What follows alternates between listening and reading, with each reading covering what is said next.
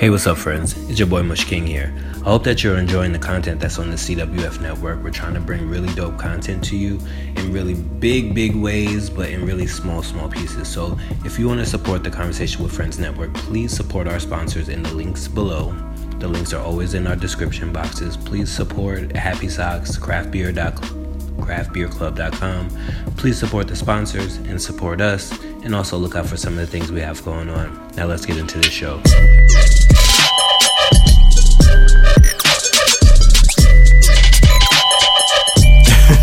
Yeah, that happened.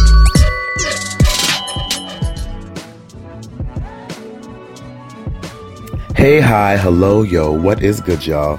It is your personal Snapple Cat back with a whole nother random fact. But check it out. Check it out, y'all. Make sure you are checking us out on all of the platforms that we are available to you on. On Facebook, we are facebook.com/convowithfriends, soundcloud.com/CWF podcast. Instagram, we're at CWFP_, and be sure to check out our website, CWFpodcast.com, where you can stay up to date on all of the shows that we currently have, all of the new content that we are trying to bring you, and keep up to date with all of the hosts. And now that I've done my job, you can do yours and come with me on this journey of discovery while I take you guys up to the happenings. And while we're going up there, you guys want to hear something funny? So, I've always been compared to two people in my life, in terms of like facial recognition or whatever. Before I started growing my hair out, it was Dwayne Wayne from A Different World. And one time in high school, we had a 90s party, and I went dressed like him. Like, I had the big sweater, I had the, pants that he used to wear. I even bought the flip-up shades that he would, like, was his signature look. And, I got a whole bunch of compliments and a whole bunch of props because I really put some effort into that outfit. But then I started to grow my hair out, and I got that I look like Carl Barker from Living Single. And I guess it was because of the hair, because of the way I carried myself, because of the fact that I also kind of have a deep voice, that, I got that comparison. And those are two comparisons I will never turn down, because to me, those are both incredibly influential people to me. Dwayne Wayne and Kyle Barker, they are both amazing. But we are here to talk about the woman who helped create both of those shows, Yvette Lee Bowser. Now, Yvette Lee Bowser is a woman who has put in a lot of work in this industry. Over the span of 15 years, she has created and sold over 25 pilots. Now, some of those pilots you may have heard of, some of those pilots you may have not, but it's the ones that you heard of that, really created a cultural and social impact. Now, Bowser got her start back in 1987 as an apprentice on A Different World. And she rose in the ranks and, created a name for herself throughout the production company. And she eventually became a producer on A Different World in the 1991-1992 season, which was amazing because that really created, the framework for her to help create the other shows that she is going to create. But after that season, she left to go work on another show that you may have heard of called Hanging with Mr. Cooper. So it's during this time that she really took, the energy to create and craft and hone her skills, so that in 1992, she could create history by becoming the first African-American woman to develop a primetime TV series. And this primetime TV series was not just any primetime TV series. It was Living Single. Now, Living Single has to be one of my personally favorite shows ever because of the theme song, which catches me every time, back when theme songs were popping and theme songs really got you ripped and ready for the show. And I love it also because it has Queen Latifah, who is one of my favorite actresses in, a mighty long time. But I'm not here to run down the show Living Single for y'all. That is a different show on the CWF network.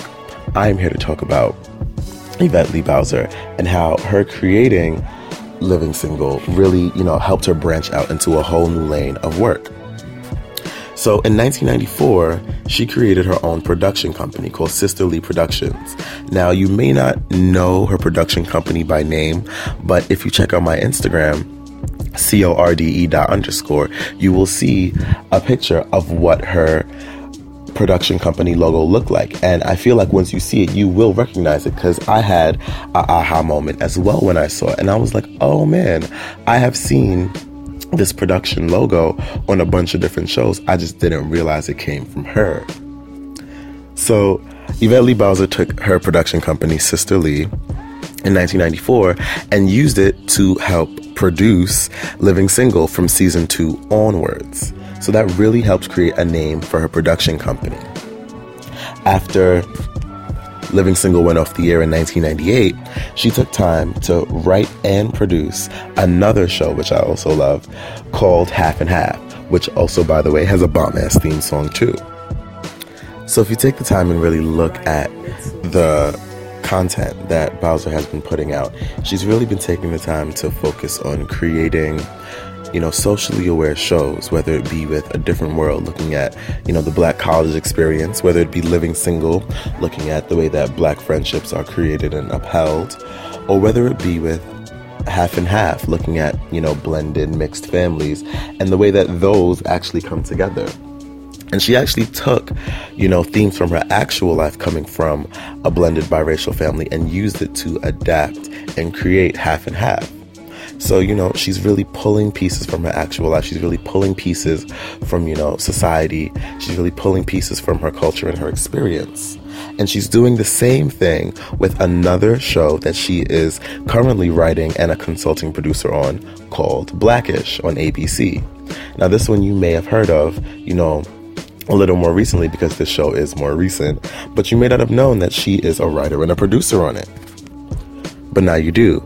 And Bowser is really taking the time and using her platform for good by helping mentor the next generation of TV writers, by giving them, insight and some guidance as to how the business works, and how you need to stay perseverant, and how you need to stay on top of yourself, and how even though you're going to hear a lot of no's, it's important to stay true to yourself and to not let the negativity get into your head.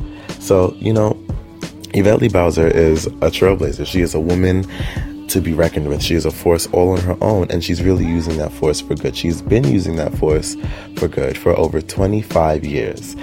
And, you've been enjoying it for 25 years, which is probably the most amazing part about this whole thing. But friends, I need to go live single on this journey of discovery in a whole different world. So I will catch you guys on the flip side. I am Corday, highlighting moments in history, and this is my podcast, Yeah, That Happened, only on the CWF network, where we're bringing you big content in small pieces. Catch you later. Follow us on Instagram at CWFP_. This is Conversations with Friends Network. Okay, bye.